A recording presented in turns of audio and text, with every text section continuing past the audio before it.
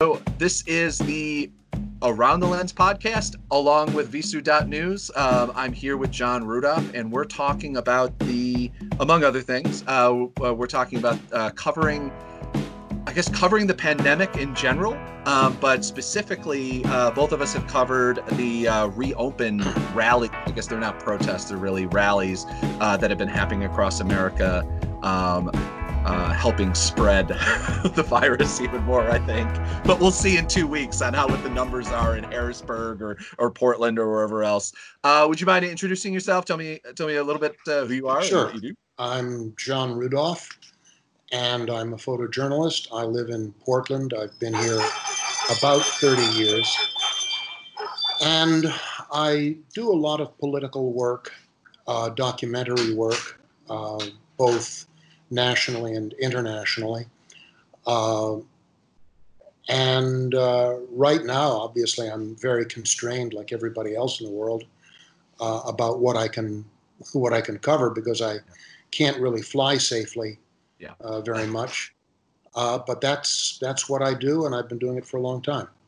And we both the reason why we know each other, we're friends. Outside of even photojournalism, is that we've been through a lot of the same shit together, covering the far right in its different forms, whether it be actual Nazis, down to the MAGA protests and things like that, again MAGA rallies that we've covered. Yeah. So we're both kind of how shall we say? We have made the same Stations of the Cross together. Yes, exactly. Yes, yeah. There you go. Had to bring religion into it, didn't you? But yeah.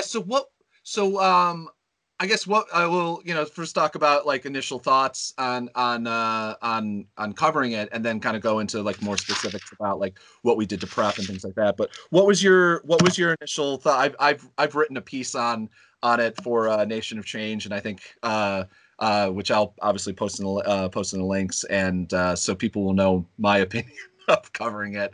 But what was your thoughts on covering this? Did you feel like it was different than any of the other things that you cover? Well, importantly, I think that you've made a very important distinction between a rally and a protest. Mm-hmm. And a protest is usually about something or against something, and a rally is to drum up support for something or someone.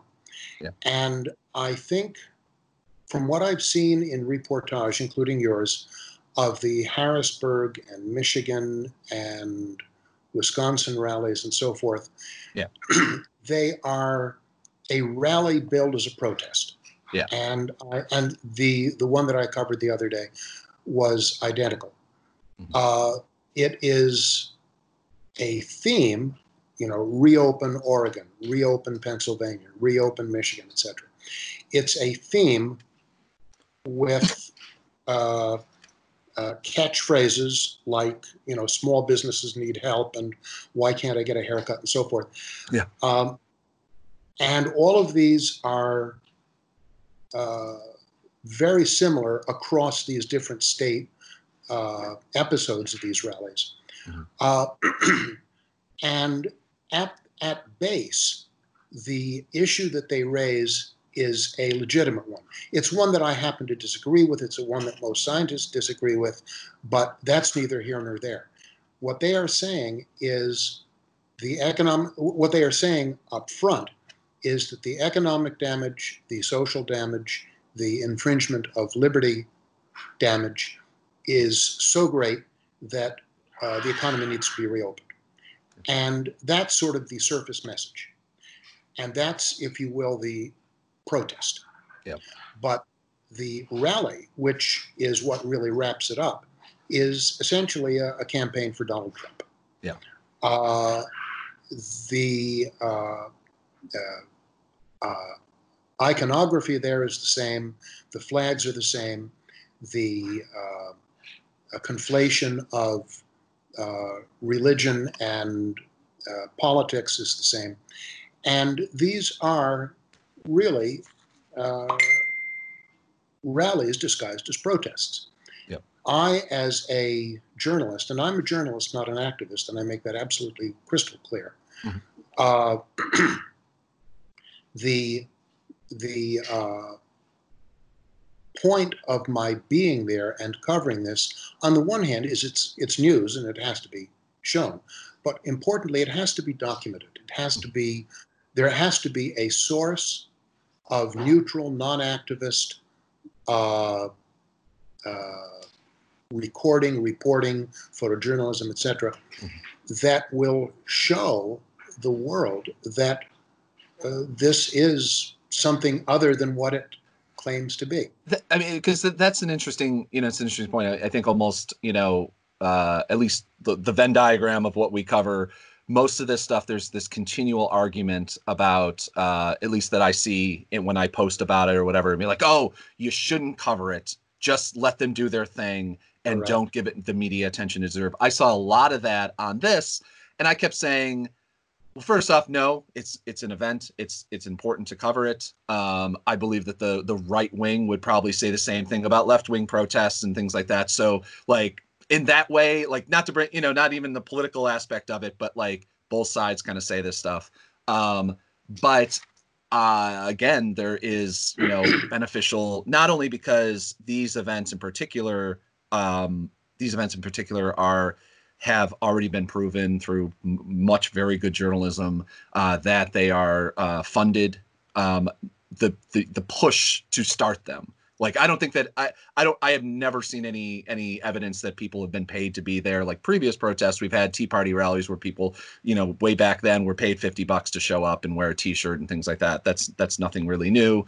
But there, people, everybody I talk to, and all the evidence I could see online that I've covered it, this is a natural thing that has been pushed along by people like the Koch brothers. And so it's important in a way that to make those connections between what really happened and what, also what investigative journalism is finding and that sort of thing. But I mean, have you thought about that? The fact that, like, whether or not it's worth it to cover it or whether it's like beneficial. Does that enter into your coverage, whether or not it's beneficial for this movement, which is arguably a dangerous movement, just health-wise? I'm not even talking about politically or anything like that.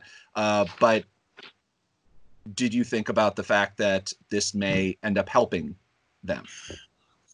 I've thought about that for years, and many years. And that is an absolutely legitimate question. And I think that you and I are in agreement that the answer is yes, we should, indeed, we must cover it. The argument that, quote, showing these people for, showing these rallies encourages others, et cetera, et cetera. This is an old trope. It predates us by decades. Yeah. And I don't think it's correct. And I don't think it's correct for a variety of reasons. First, as we both agree, it's news, it needs to be covered. Mm-hmm. Second, showing what is going on allows the reader, the viewer, the consumer of news or imagery to make their own connections, that the iconography and the imagery, etc., is identical in Pennsylvania, Michigan, Wisconsin, Oregon, Virginia, blah, blah, blah. All of that is correct. Third, and this is, third, I simply think that it is false. I think it is an untrue statement to say showing these rallies or showing these pseudo-protests will encourage other people to join the movement and make it snowball. I think there's no empiric evidence to support that.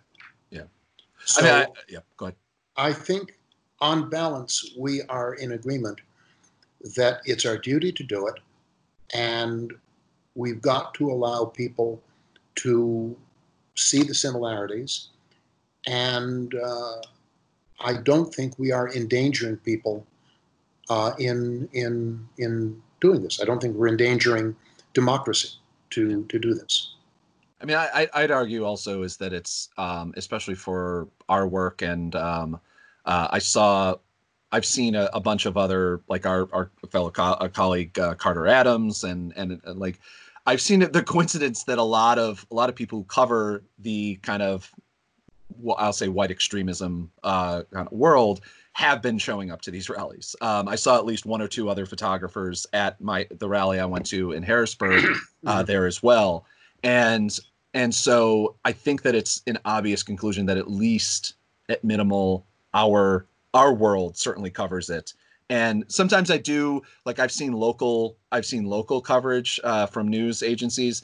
I will not include. I just always want to asterisk because I know that a friend of mine. I don't know if you know Christopher Post, fantastic photojournalist down in southeastern Pennsylvania. I forget what his town technically is, but he's a videographer down there, and he's a MPPA member. He's the guy that runs basically, if you have a like how to keep yourself safe, sort of I forget what they're called, the courses and things like that. He usually runs them for MPPA. He was down there as well. His coverage was absolutely fantastic. And his reporters, his on-camera person's coverage was fantastic. But I have seen a bunch of local news reports that, talk about, put these in, spin the coverage in such a positive light without any of the negative aspects of it, like, which not even like, I get giving like the human side of things, like, oh, I understand, I feel sympathetic for the hairdressers and the dog groomers and things like that on the Pennsylvania page, they did a thread on Facebook. They did a thread basically asking, what is your job? Just kind of like, just wondering, like, what is your job that's being affected by this? And it was a huge wide range of jobs, but one of the most thorough ones that I saw listed was dog groomer. Okay. Which I get that there's this argument that like they'd only, it is one of those kind of tertiary jobs where you can make the argument that this isn't really something that you need to worry about in the same way as a restaurant or something like that. And it's a tertiary job, but the issue is not whether we need to worry about it. People will make their own decisions, financial or whatever, about whether to go to a dog groomer. What is relevant is that it's important to the dog groomer. Yeah. And if these protests, if the focus was on, there's this economic downside to shutting down the country for coronavirus. The government needs to do more to help. There needs to be a more equitable and appropriate distribution of bailout monies, et cetera, et cetera, et cetera. That's one thing. What we are seeing in these rallies, and I use that word advisedly, is different. Yeah. And as I've said, these are pseudo protests. Yeah. Sorry, one of the reasons it entered my mind is your my Labradoodle's downstairs right now, and I see you're sitting in the corner. Yeah, we always have on Around the Ledge, identical doodles. A couple episodes where like either cats decide to join the podcast or dogs or whatever. So it's we always make a note of it because they're adorable and they're the only thing keeping us sane right now. Correct. That is absolutely correct. Mine is being punished right now because he ran after a car, so he has to go on walks with a leash for a while. Yeah. You have a backyard, but anyway, because I mean that's one thing that I saw. I don't know, was it the same at yours where there was a lot of focus on the kind of conspiracy aspect of this virus, whether it be the fact that it was I saw signs that said it was a communist plot. The anti-vax world obviously was huge there. The fact that, Democrats are building this to make Donald Trump look bad and things like that, which there is definitely an argument that if this was like led by like a local chamber of commerce basically pushing their beliefs that we should open up more reasonably, even if it doesn't involve bailout money and things like that, which I get. There's a very strong, I didn't talk to anybody there or didn't see anybody there that I had a feeling that were anything but libertarian Republican if they were Republican, in that world. What did you see, at least when it comes to signs, and if you talked to anybody? Well, you raise again an excellent point. Here's my buddy. Um,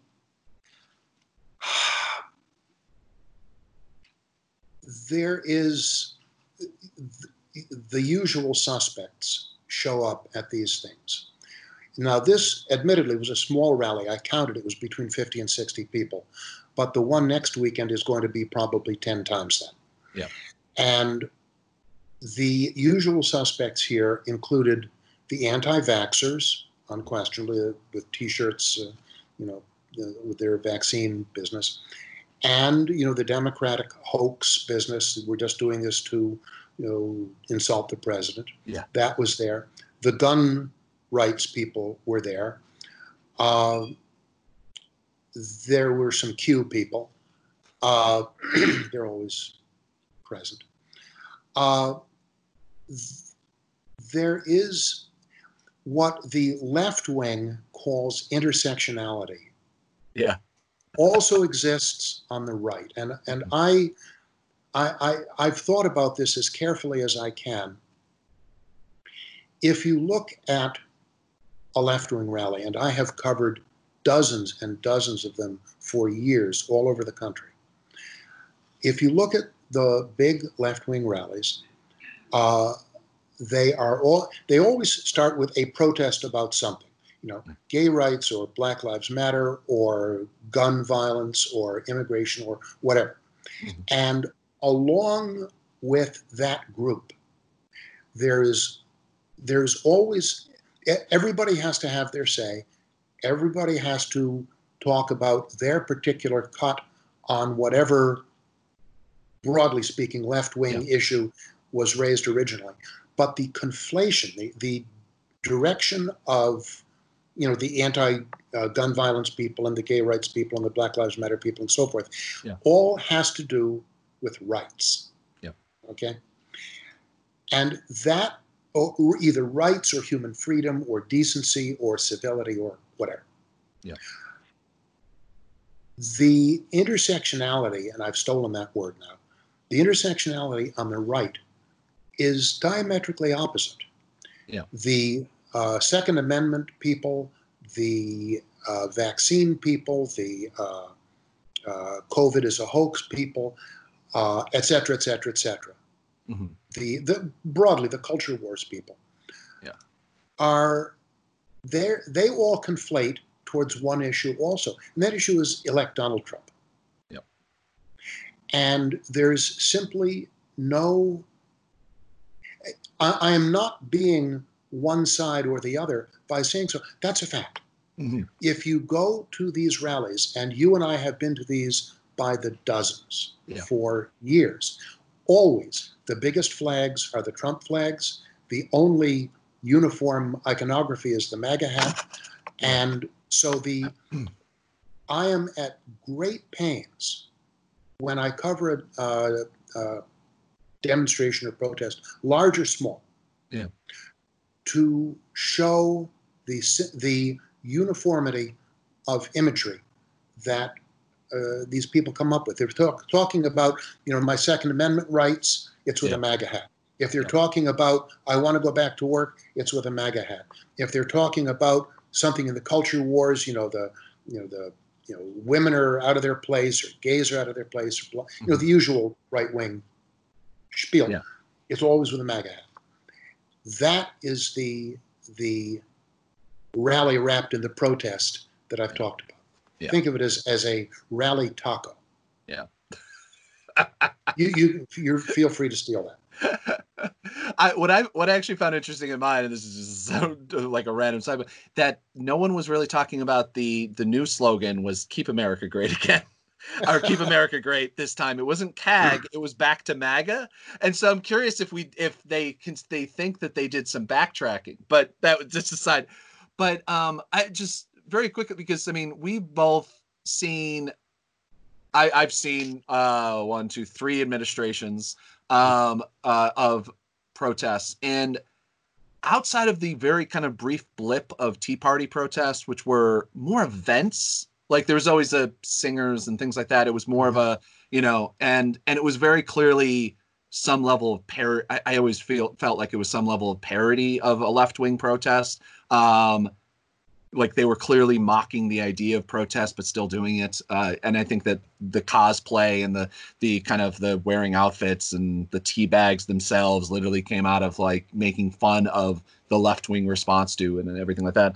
But it has been fascinating to me that like it used to be that I just covered left-wing protests, like because there just wasn't right-wing protests or rallies or things like that, because I didn't really cover politics up until the last like 4 years, in so much as I didn't go to the RNC and the DNC and things like that. Like that's for me, it's a new end of things.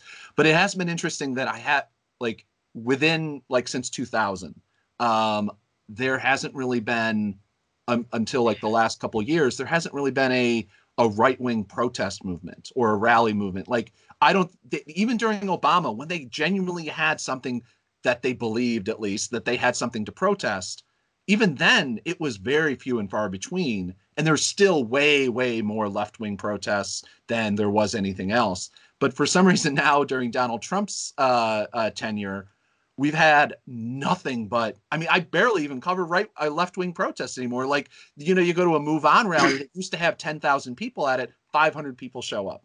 And this is during arguably within many people's lifetimes, especially people that, you know, younger people, you know, I don't know, under 40, like people who might go to protests, like this is arguably the most important time to actually be out in the streets and do things and whatever.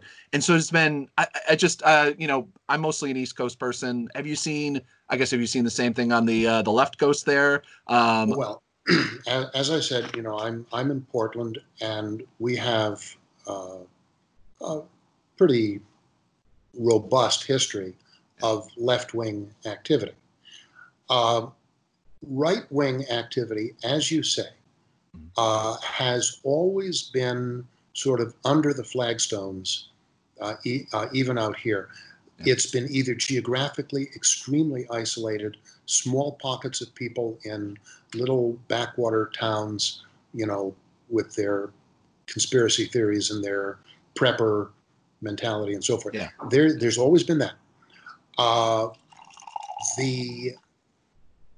The right-wing activity, as you probably know, prior to this administration, has basically focused on violence. Yeah.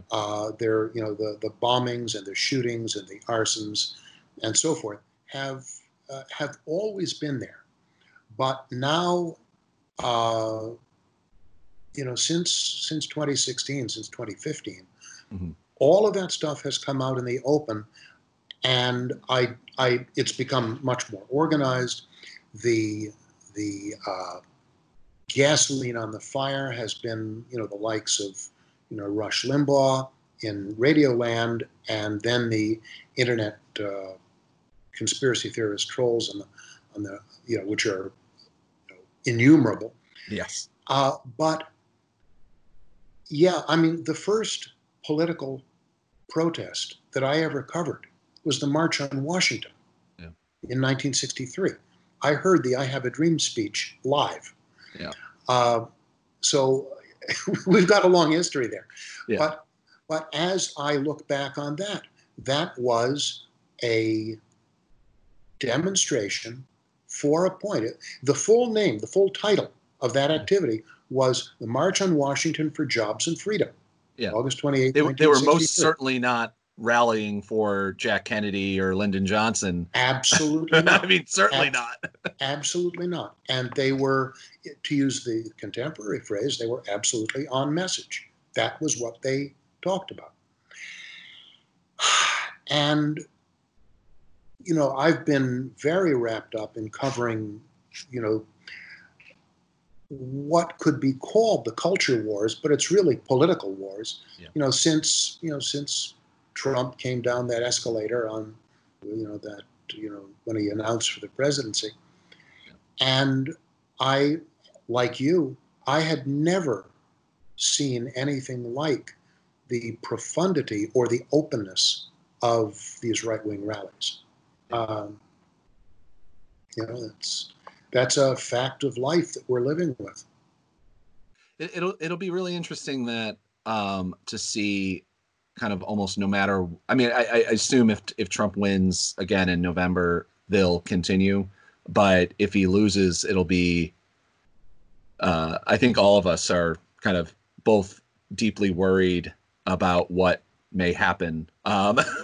Just by anyone who follows any of the message boards or anything like that, that about the conspiracies of stolen elections already being planned out and things like that. It'll be interesting to see what rallies and kind of the protest culture, which now has really genuinely two sides. I mean, like I recognized a bunch of the people that were at the rally. And like that's Harrisburg, Pennsylvania. I don't live there. It's not like they're my neighbors or anything like that. But like having covered, because that area in Pennsylvania has a lot of rallies and also to the right rallies. And also Trump has spent a lot of time in like Hershey, Pennsylvania, and that whole area. This is really a core area for him.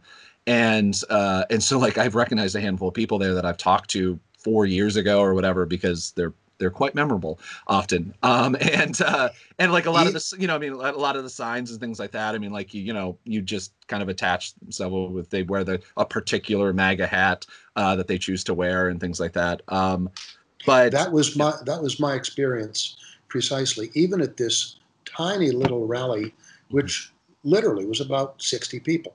Yeah. I recognized, some of the usual suspects who had come in from Seattle and Vancouver, Washington, and Portland and Gresham. I mean, we all know each other on a first name basis. Yeah. That's one thing. But the much, much more important issue that you raise is, what happens after November. Yeah. And you and I, you're my friend as well as my colleague, and we've talked about this a lot. And I am more a liberal Democrat, and I don't mean Democrat in the sense of party. I mean, I'm more concerned about liberal democracy than maybe some others on the left are. But that said, I feel that the ideal of a government of, by, and for the people literally is perishing from the earth right now in front of us. Yeah. And this is not a conspiracy theory. I've been reporting this stuff for years. If Trump wins in November, it will be our last election. Period. Full stop. If Trump loses in November, there's going to be blood in the gutters, but it will at least be temporary. Yeah. And we're in for a very difficult time either way.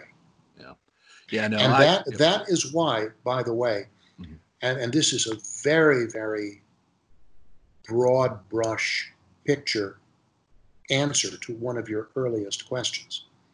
I think we need to document what's going on so that future generations, if there are future generations, if the hard drives aren't demagnetized. I'm not being funny. So that future generations will have something to look at. Yeah. You may have heard of Roman Vishniak, the great Polish photojournalist who took his Leica through the shtetls of Eastern Europe just before Hitler, and it was the last surviving recollections of a lot of ghetto life. Yeah. And to some extent, that's why I back up my hard drives 27 ways to Tuesday. I want there to be a record. Yeah. Yeah, no, it after I took the photo that the only reason anyone knows who I am in Charlottesville of DeAndre Harris, a lot of people compared it to, I have a handful of different photos in the civil rights movement of, someone being a gentleman being attacked in a I think it was a Walgreens. It was not a Walgreens. What am I saying? It was the protest at a counter. I forget the name of the restaurant, but no, and the man is still alive and lives in New York. The New York Post, I think it was, or the Daily News did a piece where they actually interviewed him and showed him the photo, and it was but so I mean these cycles keep coming around again, and I just wish that we wouldn't have to keep covering this. But speaking of figuring out what we do in the future, very briefly, like how did you prep for this event? Because I mean, yep. There unfortunately two completely different answers to your question. Exactly. Well, not physically, as in PPE. No. I mean, forget about the psychological stuff. Normally, when I go to actions of everything from little things like this to big things like Charlottesville, I'm able to engage on some level with people. I'm able, even if I'm talking with Nazis, which I do a lot, I can talk with them. I can get a name. I can get a comment or two as to why they're saying what they're saying or doing what they're doing or wearing what they're wearing. And unfortunately, for this particular event and for events in the foreseeable future, I am almost mute and deaf. They say no picture is worth your life, and that's generally correct. But on the one hand, I don't want to be photographing people at rallies or demonstrations like I'm shooting animals in a zoo, because I'm not. They're people. On the other hand, every time I talk with them, I'm putting my life at great risk in a way that I didn't 3 months ago. So the other day when I went to this little rally, I had heavy jeans, heavy boots, socks, underpants, undershirt, shirt, extra shirt, polyester jacket, all zipped up to the top, an N95 mask, a mask over the mask, ballistic goggles, and a hat. When I got back to the car, I stripped down to my underwear, put everything in a plastic bag, threw the collected clothing in the washer when I got home on 2 cycles of hot, disinfected my cameras with isopropyl alcohol, and I'm crossing my fingers. And I, obviously I'm close to people. I'm a lot closer to people than I wanted to be, but I couldn't engage with them. I mean, I could have, but the risk goes up exponentially the more I do. And, I've got a wife to think about. I've got a kid to think about. I've got a me to think about. I will go into any kind of riot situation. We've both done the same things. They're pretty hairy. And on the one hand, I can see what's coming at me. On the other hand, if somebody, fires a bullet at me, I'm not going to bring the bullet home to my wife. Well, and part of it anyway, but dark, but I feel as though I'm not presenting the full story because my captions are anemic.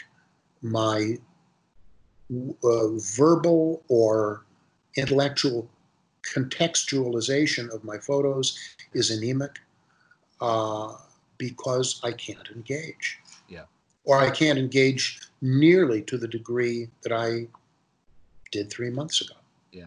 It's we have a mutual colleague and friend, Sandy Backham, and she has this amazing ability of getting anyone to talk to her, on the left, on the right. And like, she's done some amazing videos for Now This, and they've gotten millions of views because she's able to get people to talk to him. I have a much lesser ability, because I'm not as as jovial. You're not a little New York grandmother. Exactly. Yeah.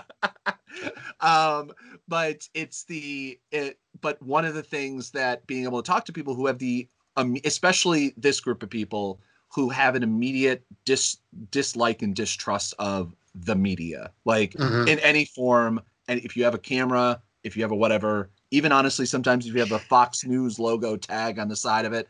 But I decided, which I do sometimes, kind of half for safety, half for whatever. I have a hat that I picked up from a gun range I went to in Tennessee that says Tennessee Gun Range, and it's a step. It is a genuine thing. I had a great time there. The people were incredibly nice. So it's not just like it's like I have an NRA cap that I occasionally will wear if I go to an NRA convention because at least it brings things down a little bit. But the inability to show people that you're engaging with them, like because people will talk to you and all that they see now is your eyes, and my eyes are focusing on, is my camera in focus, is because I'm shooting video and everything like that, is the sound levels right, because I can't hear a damn thing other than every 5 words, so I have a vague idea of what they're saying at these, because the one that I covered in particular was on 2 sides of a 2-lane road, which people were just literally driving back and forth, continual honking of horns. So I did 3 interviews, and then honestly, I didn't even think that I got anything. I was able to pick up one interview that I could hear the audio on. Another interview, the woman was very nice, but she was a little bit more soft spoken. So like you can hear it. I could transcribe it, but I couldn't hear it. But like it's not something that I put up online to get people. People just be like, I could, but the fact that there's no, usually my interviews and like they stop and then I'll go on and chat with them for another 10 minutes, and that's honestly usually, because I also write, that's usually when I pick up the interesting things, when I have the camera down and we're just kind of standing next to each other, looking at a crowd, looking at the audience or whatever, and chatting or whatever. Some of my most interesting conversations I've ever had at Donald Trump rallies were cameras off, audio, everything off, and I just have my own memory that I hope to God that I remember particular quotes or whatever.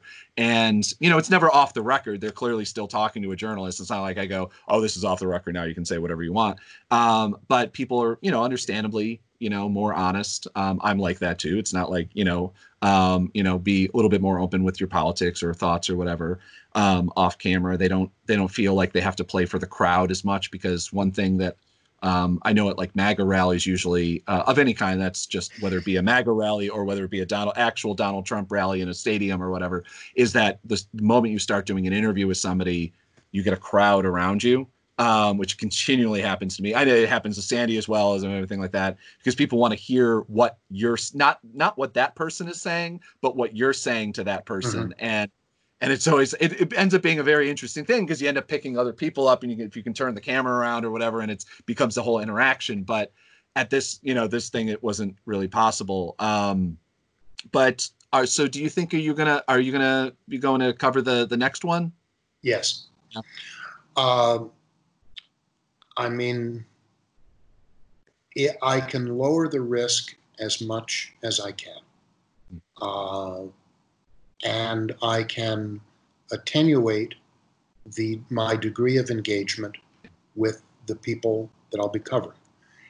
And that isn't ideal, but on the other hand, the Washington Post is right. Democracy dies in darkness. Yeah. And I want to try and get a little bit of light on the subject of what's going on. And, you just now raised, in my opinion, 2 important issues. One is, for example, wearing some kind of iconography that might identify you as, I'm not going to go in wearing a big resist button or a big, Obama button into one of these rallies. That's foolish. But I am always extremely meticulous about wearing everything neutral. Not because I'm neutral, but because I want to be seen as at least not an upfront enemy. Yeah. Whether wearing a Fox News cap or a gun rights hat or something, whether that is kosher, I don't know. I haven't thought that through yet, and I've tried to think about it, and I've come to some not very conclusive guides for myself. But The other issue, and I think this is really important, is if you're able, let's go back to the pre-COVID era, all right? Before you weren't, you weren't putting your life at risk by talking to somebody for 10 minutes. Yeah. I have, so to speak, embedded with some of the extreme right and with some of the extreme left, because that is, especially when I'm reduced. I mean, you've got the luxury of an interview or a written article. You can, put out, footage of conversations or write long form. I can do, if I'm really lucky, 3 sentences. Yeah. Excuse me. So I have to be very, very meticulous about what I include. But that's the work that I do as news for what is very, very broadly held under the rubric of documentary work. That's where engagement is absolutely critical. You cannot, you can't, as they say, parachute in, make your shot, and parachute out. You've got to, for a long or short time, doesn't matter. You've got to live with your subjects and get the world from their view. I think as well, I mean, I think that whether we like it or not, journalists have become, because we are everyone is like, oh, I don't want to be part of the story. I don't want to be part of the story. Guess what? Sorry. Donald Trump made us part of the story. That is correct. And that's been going on before Donald Absolutely. Trump. It's not just Trump. But like, so every interaction that we have as media is some weird level of activism, like, to me. Like, and so I always try to make my interactions with everyone I'll say everyone who I think can be, like, who gives a shit. I'll say, like, if it's literally the Nazi that's yelling in my face about the Jewish conspiracy of media, whatever, I don't really care. Like, I'm going to be honest, like, that's a voice that there's groups that can try to change that person. I'm not in that wheelhouse. I'm not going to talk, but these like the Make America Great Again people and things like that. Like, I've had, I mean, there's a person that both Sandy and I have made whatever level of friends that you can make with a guy that Sandy featured in her one of her more popular videos where he's oh my god, I'm Frontline Joe. He's a guy that falls. He's gone to like 75. I don't even know how many Donald Trump rallies or whatever. And the first time I chatted with him, he's very gregarious, very like happy to talk to everybody or whatever, but he still was like the mentality. And like, I spent just 25 minutes hanging out with him in his car, and he started telling me stories about his life and whatever. And like, I was able to engage with him and be like, well, which is not something I usually don't do, fact checks amidst interviews with random people. I'll do it with politicians, absolutely. But a random guy that I'm talking with a MAGA hat, just listen. Within a 5-minute interview, I'm trying to get information from him. I'm a gatherer, but we were having a longer conversation. And so, like, there's a handful of things, like, he started talking about Charlottesville and talking about what happened there. And I'm like, well, I was there. And like, that immediately changed the conversation, because like, now I'm like, no, I'm sorry. I'm going to fact check you here, because I was physically there and you're talking about things that I saw with my own eyes. And so it was, an interesting, but it's very rare that you get to have those conversations, especially one-on-one. Because like you said, like, I've been on, you're in a group, you're in a bar or something like that with a bunch of people from the, far right or whatever. And you can't really have that conversation with them because there's 7 other people that are listening in. And like, that guy can't be seen as changing his view to other people and things like that. Maybe privately can, but there's like, we're, for the most part, we're working on a short-term strategy and a long-term strategy. We want to still be able to talk to this person 6 months from now, but we also want to be able to get as much information from them as possible. And so unfortunately, this is one of the biggest problems with these rallies, is that, like, to try to find out what really is going on with a lot of people and find out more than just what's on their sign. And it's extremely problematic, even trying to, like, the one guy that I interviewed and put up a video on, that had his like barbarian hat on and things like that. And like, I tried to talk to him for a bit, and it was just like, like I couldn't hear anything, and so there was no real conversing. I had to make him repeat everything, but No, yeah, you got your finger on a real problem, and it's a real problem that has been terribly exacerbated by the current, viral problem. I think that when you're to the degree to which you are going from shooting news to shooting documentary, to whatever degree you're able to do that, it is imperative to, as you say, shut off the cameras, maybe keep the tape recorder rolling, yeah. but just talk with these people and find out the story below the story. Yeah. Talk to the dog groomer whose business is going up in smoke because it's closed, and find out, that she's been, beat up by the economic world for 25 years, and she used to have a real job and now she's a dog groomer, and so on and so forth. That's a legitimate documentary approach that is bloody hard right now. Yeah. There's an event that you may have heard of. It's been all over the country. All of the bars and restaurants and so forth are closed in Oregon, and that includes the strip joints. Yeah. And one enterprising strip joint owner, who apparently is not a pimp, he's a decent human being, as decent as you can be owning a strip joint, set up a mechanism for food delivery with a stripper. Yeah. And they would, so you've heard about this. Yeah, I've seen the photos and videos. Yeah. Fine. And that's, if you shoot it, oh, gee, funny, naked girl delivering food to a doorstep and doing a pole dance. Yeah. That's the news. Yeah. But finding out the relationship between the owner of the strip club and the girls that are now out of work, and the guy behind the counter, doing the cooking, and the line chef and so forth. Yeah. That's a story. That's a documentary presentation. Those are different approaches. Yeah. Those are different things. And that second thing is fucking hard now when you can't talk to people. Yeah. I mean, it's especially hard because I do occasionally write written stories, but for the most part, I'm just like you. I'm uploading to my Wire service, and I get those couple sentences and things like that.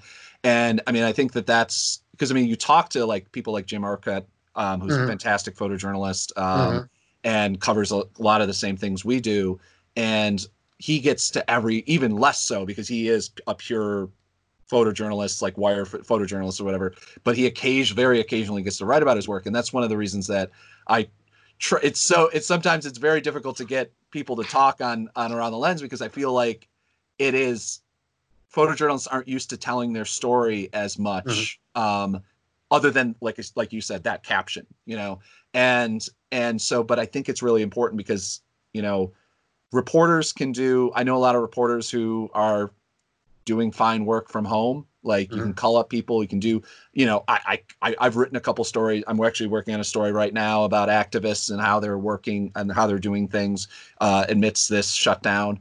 And that's fine, but it's so frustrating not being able to, not only is it difficult to set up a Skype call and do things like that to actually interact with somebody, but as somebody who's a visual journalist in almost every way, it's like I can't talking to somebody on the phone. I'm like, I don't even know what questions to ask anymore. Because it's been ages since I've did that. The only time I ever did that is when I was working as a researcher, and then it was literally, I have 5 things that I need to get information on. I don't really care about what your emotional state is. I need facts, and how do I get this for you? And whatever. But it is this is the 26th of April or something, 27th of April, and I have not been out of the house since March 13th. I walk my dog. Yeah. I will occasionally roll up the windows in my car and drive around town, and that's it. Yeah. I took some pictures of some closed stores about 3 weeks ago. The first time I engaged with the human race Yeah. other than my wife and daughter, Yeah. and even the daughter from a 10-foot distance. Yeah. The first time I engaged with the human race was this little rally the other day. Yeah. And that was 40 minutes by the clock. Yeah. And it's, it's like being a swimmer where there's no freaking water. Yeah. And trying to talk to only interview right. people while you're underwater. I'm a fish, dude. I need a swimming pool. Yeah, no, it's tough. But I've already kept you way longer than I said I would. Whatever But you want to do is fine. But you know how to edit this stuff, and I don't. So do you? Well, I mean, just where can people find your work? Okay. And I have an agency called SIPA USA, SIPA USA. They're based in New York. They've been around forever. I've been filing all of my news stuff with them for 2.5 years now, I believe. Mm-hmm. And there's a search box in the upper left corner of their home screen. Just enter my last name, Rudolph, Rudoff, and there you are. I'm the only Rudolph in the world who does this stuff. So that's easily findable. I have a website that is incredibly dusty, like every website. Rudolph Photo, RUDOFFPHOTO. And my stuff also, because SIPA has a very nice relationship with the Associated Press, the stuff that I have with SIPA mostly goes to the AP wire, which is very nice. It's called apimages.com. And again, just put my name in the search box and there you are. And all of that is immediately visible. And I can be, I've long since given up on any kind of privacy except my, Signal and Telegram phone calls. So I can be Googleable in a heartbeat. And there you go. And no one, and there's, you don't have, I forget, do you have an Instagram? I do. Thanks for reminding me. Excellent question. Yeah, I do, but I put a picture on Instagram about once a week, maybe. Well, we all have the privacy. We all have to consider the new embedding lawsuit that just went through too. So I've actually put my account on private. I finally gave up on Instagram doing something, and so it's still public, but it's only got about 40 pictures on it. Yeah. No, I was just always wondering. I was wondering if people have a place to find photos of your dog or anything like that. So that's me.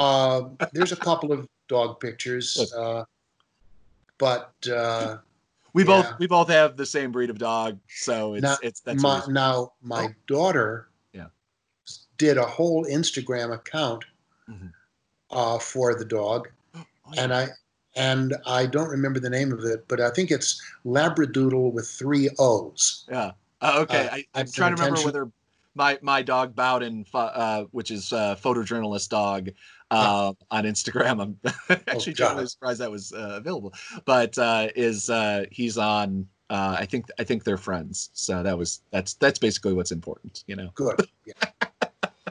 But thanks so much, John, for coming on. It's always a pleasure to talk with you. Yeah. Stay safe.